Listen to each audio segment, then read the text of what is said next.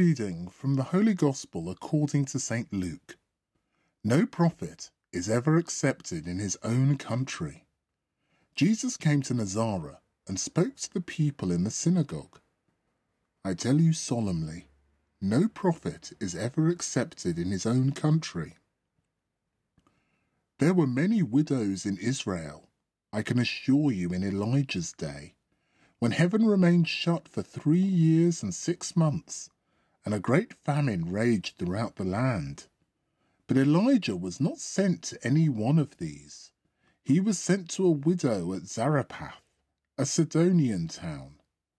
And in the prophet Elisha's time, there were many lepers in Israel, but none of these was cured, except the Syrian Naaman.